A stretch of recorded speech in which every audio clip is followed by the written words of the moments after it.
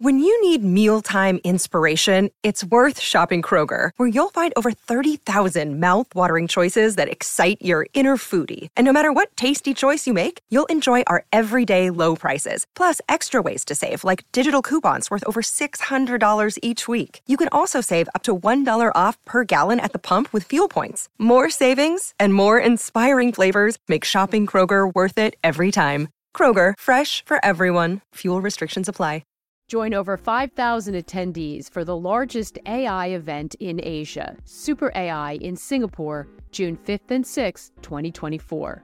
Edward Snowden, Benedict Evans, Balaji Srinivasan, and over 150 others will hit the stage, joining the industry's most influential to explore and unveil the next wave of transformative AI technologies.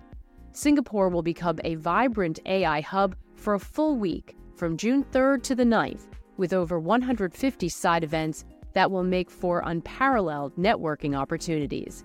Visit superai.com for 20% off tickets with the code REALVISION. Look for the link in the description.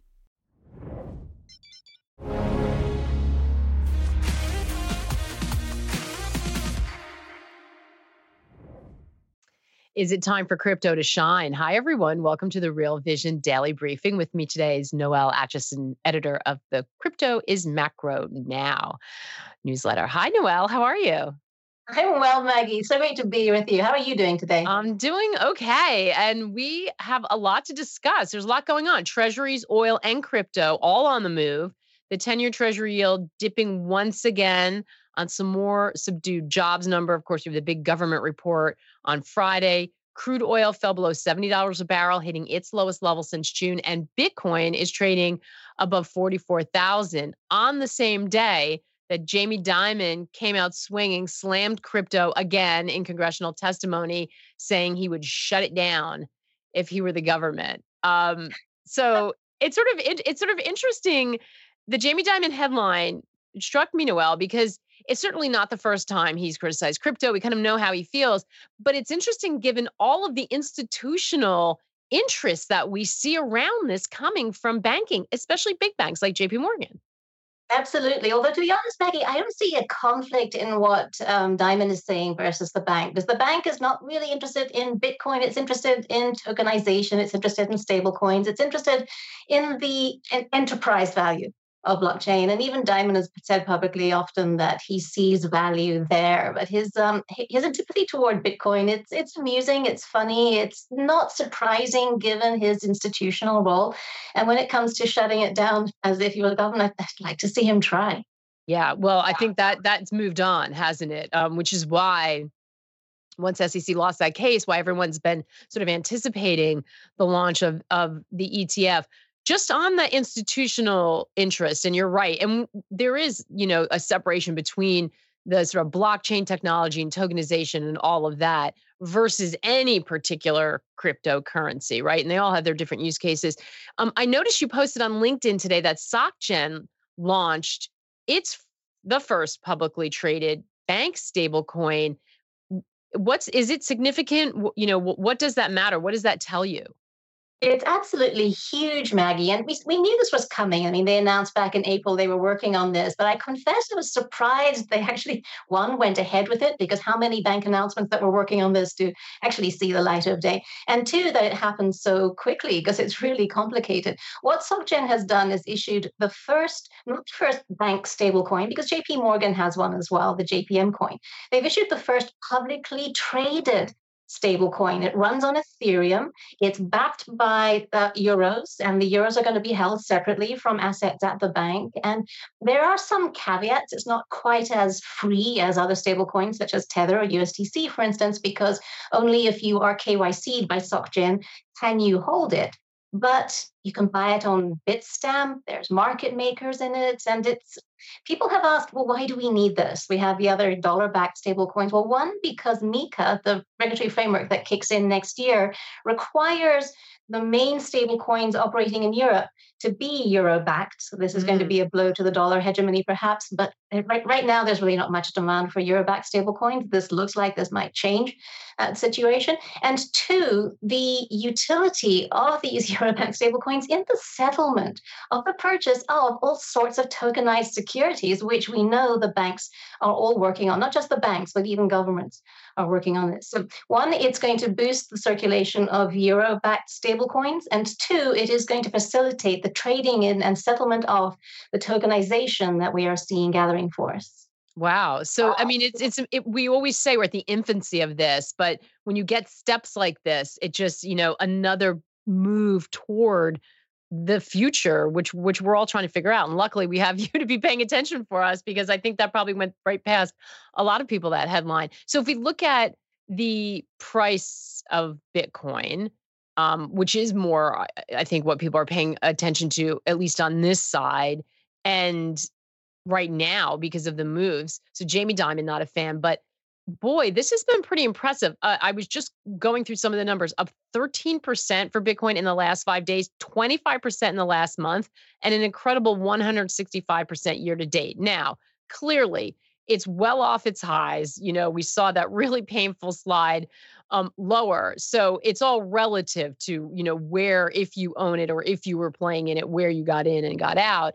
But what do you make of this rally we've seen?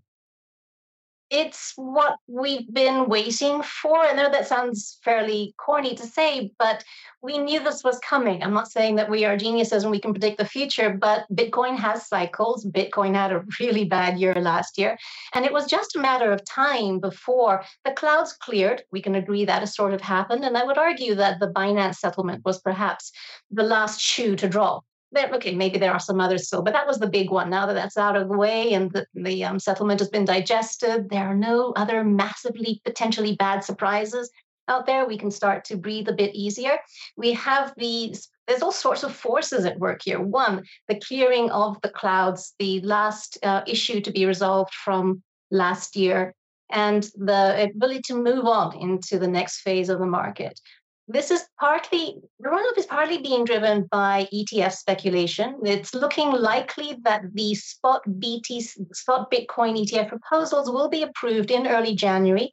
The window that everyone is focusing on now is the 8th to the 10th of January, because that's right in between the end of the last remaining comment period and the deadline to make a decision on the ARC-21 shares proposal. So that's a very likely window. That's just in a few weeks, Maggie. Yeah. So part of the run-up is that. Part of the run-up is the macro environment. Part of the run-up is the digital gold narrative, which we can talk about. And also part of the run-up is the technological evolution, which has been humming along in the background. Hey everyone, we're going to take a quick break right now to hear a word from our partners. We'll be right back with more of the day's top analysis on the Real Vision Daily Briefing. This episode is brought to you by La Quinta by Wyndham.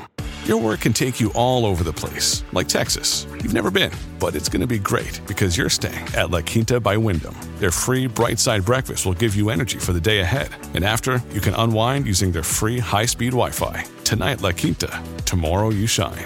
Book your stay today at lq.com. Yeah, a lot of people were working on what they call the rails, right? And a lot of that sort of infrastructure. It does seem like you have this confluence of events lining up. Ash spoke to Nico Corderero and Chris Ryan in a recent Pro Crypto episode on Real Vision, and they talked about some of these fundamentals underpinning the move higher. Let's have a listen, and we'll talk on the other side. I'd say inflation, I think if we learned anything over the last 2 years of this bear market, it's that, when inflation was running hot, near double digits, right? Bitcoin was down 64%. So I wouldn't say inflation numbers really drive Bitcoin price, but I will say that I do believe rates drive price quite a lot. And that goes back to what Chris was saying, is that, the lower rates go, the further money gets pushed out on the risk curve to make up for that lack of return, right? Particularly from an institutional investor. If you're a big investor, you have a target rate per year, call it 6 to 8%. Right now, you can put a ton of money in money markets, U.S. Treasuries, and you can make up a lot of that return, or at least earn a lot of that return through fixed income. So what do? You pull all your money back from the highest end of the risk curve all the way back down. So as rates continue to fall, that's probably our next big piece for this next big bull market. We talked about the ETF. We talked about the Bitcoin halving. If rates are now downward trending, you can expect that large capital base to start moving further down the risk curve, which only benefits crypto, given how illiquid it is relative to how large the financial system is.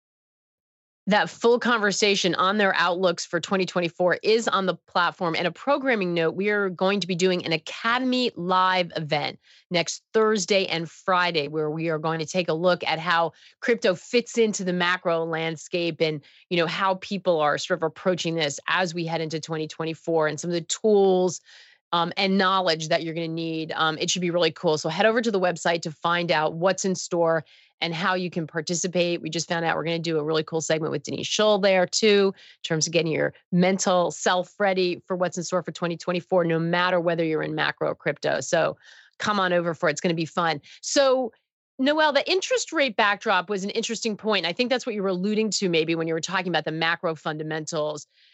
Do you see that as one of the factors leading Bitcoin higher? And if so, what is your outlook for rates from here?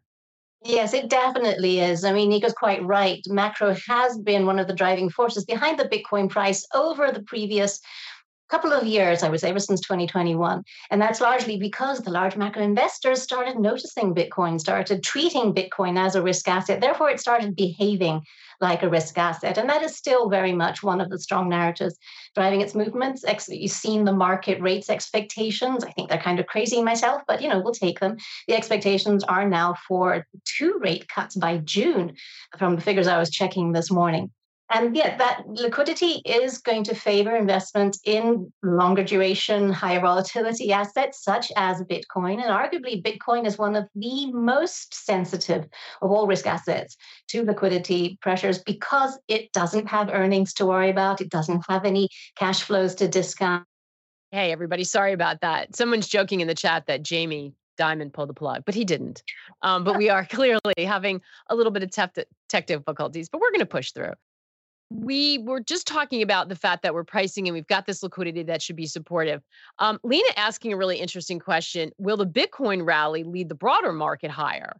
Is it possible that sort of, the gains we see there and maybe the return of animal spirits in that part of the investing world will spill over and be generally supportive?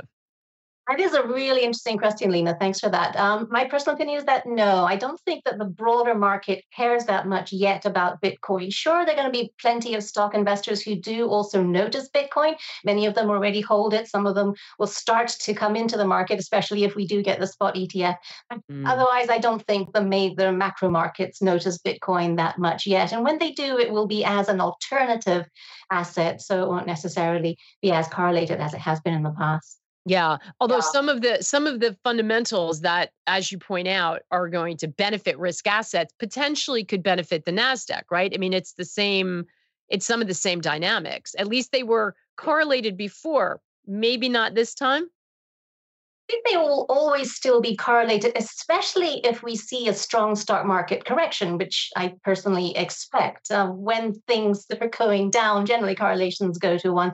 We could see some sentiment in the crypto market get hit by bad sentiment in the stock market. But I don't think it would last for long if it happens because there's so much else going on in crypto as well. The macro narrative is strong, but so is the ETF speculation and the ETF impact, even when they do eventually get approved. We also have the digital gold narrative, Maggie, which is increasingly interesting. We've seen gold climb to all-time highs this week, and there's a reason for that. It's not necessarily as an inflation hedge because inflation is coming down. It's because things are weird out there. There are conflicts popping up, not just Ukraine, not just the Middle East, but I don't know if you saw earlier this week, Maggie, Taiwan has opened its first training center for combat injuries. That is kind of alarming. We're seeing strange things go on in Venezuela with the referendum to just simply annex part of the neighboring country. Is the US going to get involved? Is it going to impose sanctions when it wants to keep the oil price low? It's there's what's going on in Africa as well, in the Sahel region, is quite nerve-wracking when it comes to the distribution of essential minerals, and not to mention the terrorism control that the US has been trying to work on there. So there's stuff going on around the world that is enhancing the thesis for gold, and by corollary also digital gold. So that's another narrative that's going on. And then we also just have plain old network growth and growing use cases. So that enhances the implicit value, the fundamental value that Jamie Dimon insists Bitcoin doesn't have. Yeah. And a great point, and which is all of the things you mentioned. Let's throw in elections in a lot of places, including the US, and all the risk around that. You can understand why people are looking for some sort of diversification. And by the way, this is why we have an entire geopolitics section on the platform right now, and have conversations about this regularly, because this is having a big influence over macro and will continue to do so. So, that's something we're on. If you, again, are not a full member on our website, come on over and check it out so you can get access to some of this stuff. Wanted to ask a question. By the way, it's not just Bitcoin rallying. We were having a conversation editorially today talking about Solana, right? That everyone thought was left for dead after the FTX blow up, has also been on the rise. So this is not just a Bitcoin story. This is sort of happening across cryptocurrencies, isn't it? That is very true. Bitcoin is leading this rally still, and we can see that in what is known as the Bitcoin dominance. And that is just simply the percentage of Bitcoin's market cap, that is the Bitcoin market cap divided by the total market cap. What percentage of the total is Bitcoin? And that's going up. It's almost at 55% now. Seriously, Bitcoin is almost 55% of the total crypto market, whereas just a couple of weeks ago, it was 52%. So Bitcoin is leading this, but you're quite right. There are some astonishing gains in some of the other assets. I was looking at Dogecoin this morning. Dogecoin up something like 23% so far this week alone. That's amazing. I got to give a shout out to Elaine Lay. We used to joke about that all the time, not just joke about it. So I'm going to have to hit her with that piece of information, because I was not aware that that was happening. We just had a question. I'll find it somewhere, but oil. This was on the list I mentioned at the very top, continues to move lower. Someone mentioned, I think it's wrecking everything today. There's been a lot of pain in that trade. Jason, oil futures breaking everything today. What's happening there? What's your outlook for oil? And has the move surprised you? The move has surprised me. We're looking at the traders not taking into account at all any type of potential supply disruption, which feels a little bit naive. And let's hope that they're right. Let's hope that that doesn't happen. But we have tanker or container ships sailing through the Red Sea that are having missiles raining down on them. The conflict in the Middle East, it's being assumed that that's not going to escalate. And that's a fairly rash assumption, especially given some of the other hotspots that are emerging in the region. Venezuela, if indeed the United States does have to apply sanctions because it has decided to invade a neighboring country, then what's that going to do with potential oil supply? So the oil market right now is saying there will not be any supply disruption. What is concerning, and this brings it back to crypto in a way, is the oil market is telling us that supply disruptions are not nearly as important as lower demand next year because of a global slowdown.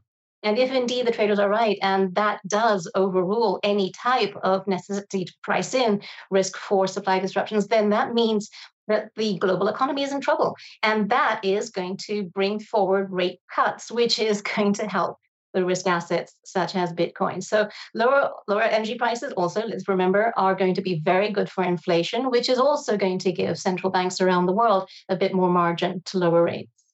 We're going to take another quick break to hear a word from our partners. We'll be right back with more of the day's top analysis on the Real Vision Daily Briefing.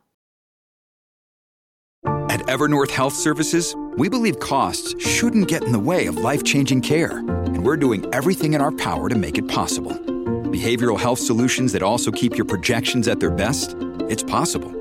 Pharmacy benefits that benefit your bottom line? It's possible. Complex specialty care that cares about your ROI? It's possible. Because we're already doing it. All while saving businesses billions. That's Wonder made possible. Learn more at evernorth.com/wonder. I think one of the things that we have Matt asking, what's Noel's time frame on the stock market and crypto pullback? If you are expecting one, I'm not sure that you are, but I think one of the things that really not confuses, but people have been grappling with on the macro side, but it affects crypto too, is if we get a recession and central banks are easing, there's more liquidity because of that. That's good, potentially positive for risk assets, maybe positive for crypto, maybe positive for stocks. However, if the recession is steep or it's painful, at some point people don't have money, and that can be negative. What's too weak for it not to be a positive? I think that transition period, I think a lot of people are just kind of scratching their head and struggling with. Absolutely. And is the market pricing it in? It doesn't look like that at all. And it's not even just so much a case of people not having money, although you're totally right, Maggie, that is definitely a big concern. It's people not having money, not being able to spend on products or services, and companies starting to default because one, high interest rates, they need to roll over the debt, but they don't have the revenue to be able to service it. And that will lead to more unemployment, which will lead to lower consumption, et cetera, et cetera. So I personally do believe that we are in for a much sharper recession than the market is pricing in. And I do believe that that is going to start to impact the earnings forecast, which is going to impact the stock valuations. And I do believe that we are in for a sharp correction, but not just yet.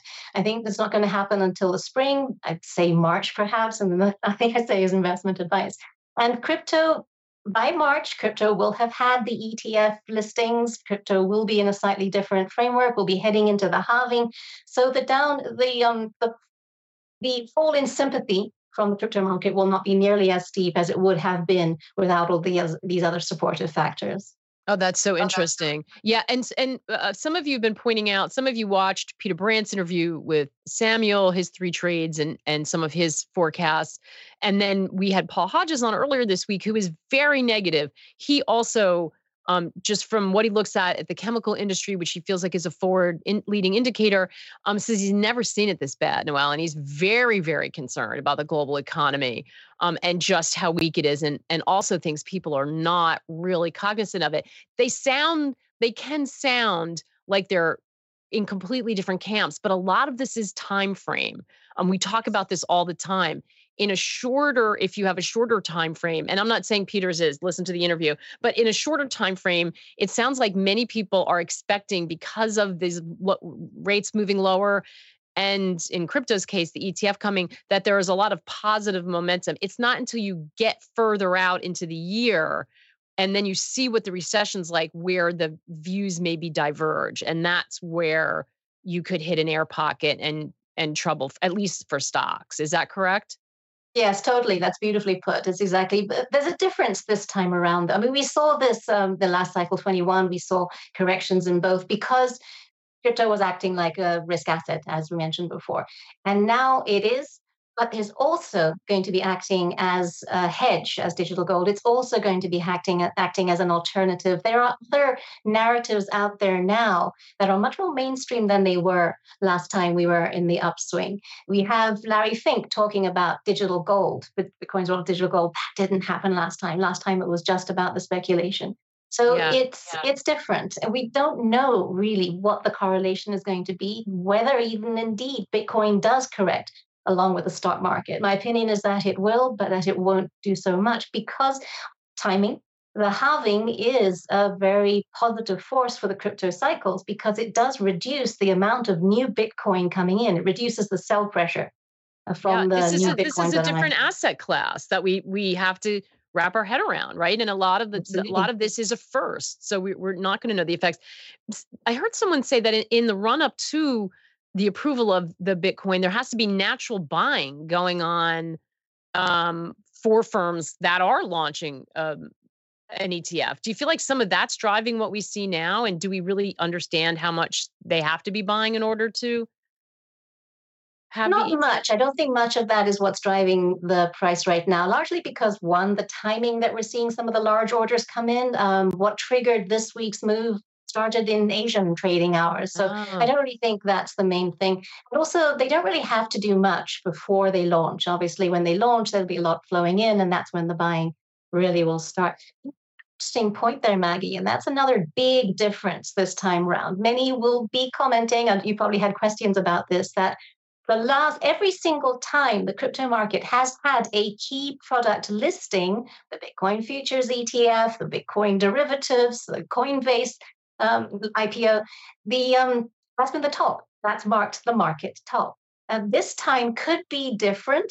It could be different. I think it will be different because this time Yeah, it does actually involve Bitcoin buying. All of the other listings did not involve any Bitcoin buying at all. This is actually Bitcoin buying. And this is giving every single registered investment advisor around the United States not just permission, but also the encouragement to talk to their clients about this now. Again, the other listings could bring that to the table. So it's going to be very, very different. The timing is going to be key, whether the stock market correction happens in the spring or is it going to be delayed a bit more in the summer. You mentioned earlier, Maggie, that we've all been surprised by how long this recession is taking to come. I certainly was wrong in calling for it to start this year, and I could be wrong in calling for it to start towards the summer of next year. It could take even longer. We overlooked how much businesses had refinanced their debt and were in relatively good shape, but that has a sell-by date. We overlooked how much savings people had left over from the pandemic so they could continue consumption. Well, obviously that's starting to run out now as well. And so it's just a question of how much longer can the car keep running on fumes before it eventually has to start sputtering to a stop. And it also very much, Maggie, depends on what's happening elsewhere in the world as well. The ECB is now in a similar situation, pricing in 5 rate cuts for 2024. When do they start coming? What does that do to the European economy? Because of the trade relationships, that's going to be very significant. And of course, everyone's watching what happens to China's growth. That's a huge motor for global finance and economics. So there's just a lot of variables in the pot, which makes this so interesting right now. Yeah, it does. And you've got to pay attention to all of them. In fact, we had a question about Europe from Ched. One question for Noelle. Daily Briefing guest yesterday said Europe is 1 to 2 quarters ahead of the US. Actually, many of our guests in the last week or so have been talking about that. And Raul says he's seeing negative 40% PPI in Norway. What is Noelle seeing in Europe? Hard to believe, but maybe the sticky inflation narrative may be nulled for the US soon? Question mark. Could be. I think the main region to watch in Europe is Germany, obviously, partly because it's the largest economy in the EU and partly because it is really struggling, not just politically, but also economically. And the fact that it's had to freeze its government spending because of political issues, I should say, all the judicial issues, really, but they've had to freeze government spending. That is a very, very big deal. Europe does tend to see Germany as the engine of the entire continent. So what Germany does is going to eventually spill through to the others, even if southern climes where I live, for instance, are doing slightly better. And we have to take into account, Maggie, also the war. The war is a very significant drag on the European economy. The war will end at some stage. And unfortunately, tragically, it looks like that moment is getting closer because the aid is drying up. Germany is freezing aid to Ukraine because it can't spend any more money. Poland is blockading the border. And it looks like the Republicans are also stalling any US aid. So eventually, unfortunately, the war is probably going to end because of that. But when it does, then the rebuilding starts with, again, what kind of funds? We know that a lot of the US investment banks have been visiting the region looking for opportunities to help the country rebuild. That's going to change quite a lot because that's going to move commodity prices as well as perhaps inflation, but it is going to be a growth boost. Timing matters. Who knows when that happens? Right. And the nature of what the end of that war looks like and who's in charge is also it is such a fraud. This is why many veteran traders have said this is such a difficult time because there are so many cross currents. Let's slide in one more question since we had to go down for a minute. Andrew asking, do you think 2024 is a time for DeFi to shine? With layer 3 multiple network bridges, will this drive people towards Ethereum and exploring those chains? Several parts to that question. Yes, moment for DeFi to shine, but not just because we will start to see lending, and especially as the risk appetite picks up, we're going to see some really crazy opportunities emerge that, let's face it, people are going to be attracted by that. What I'm fascinated by is the institutional adoption of DeFi. We're seeing the institutional adoption of crypto. We talked about the SocGen stablecoin earlier in the show, but again, just think a bank-backed stablecoin that can be used in DeFi applications that are helping banks improve their processes, that are helping institutional investors get different types of yield. We're going to see some examples of in 2024 for sure. And in terms of Ethereum catching up with Bitcoin, I do believe Ethereum will catch up with Bitcoin. It's been lagging. It's up something like 91% year to date, which is pretty good, but it's a lot less than Bitcoin's performance. And part of the reason is the DeFi overhang. If people aren't engaging with DeFi apps, then they're not using Ethereum as much. There's that. But there's also the regulatory uncertainty still. That will be resolved eventually. It may take until the next administration in the United States to get there, but that will eventually be resolved. And also there's the technological uncertainty. Ethereum has another big upgrade coming, and that's always going to involve some sort of risk. There's some uncertainty around that. Wow, just so much happening. Noelle, so happy that you can come on with us and sort of put this on our radar and help us make sure that we're paying attention to what is just going to be a huge industry. And it's certainly going to be an interesting year as we see these two worlds really start to intersect. It's going to be wild. Absolutely. Thank you so much. Great questions today, everyone, too. I loved that we covered so much ground. It was so fun. Noelle, always a pleasure. We'll see you again soon. Thanks, everybody. We will be back tomorrow, same time. In the meantime, take care and good luck out there. Join over 5,000 attendees for the largest AI event in Asia, Super AI in Singapore, June 5th and 6th, 2024.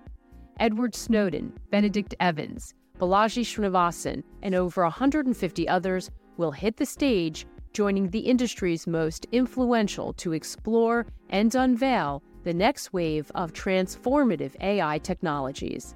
Singapore will become a vibrant AI hub for a full week from June 3rd to the 9th, with over 150 side events that will make for unparalleled networking opportunities.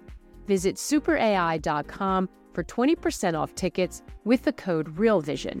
Look for the link in the description.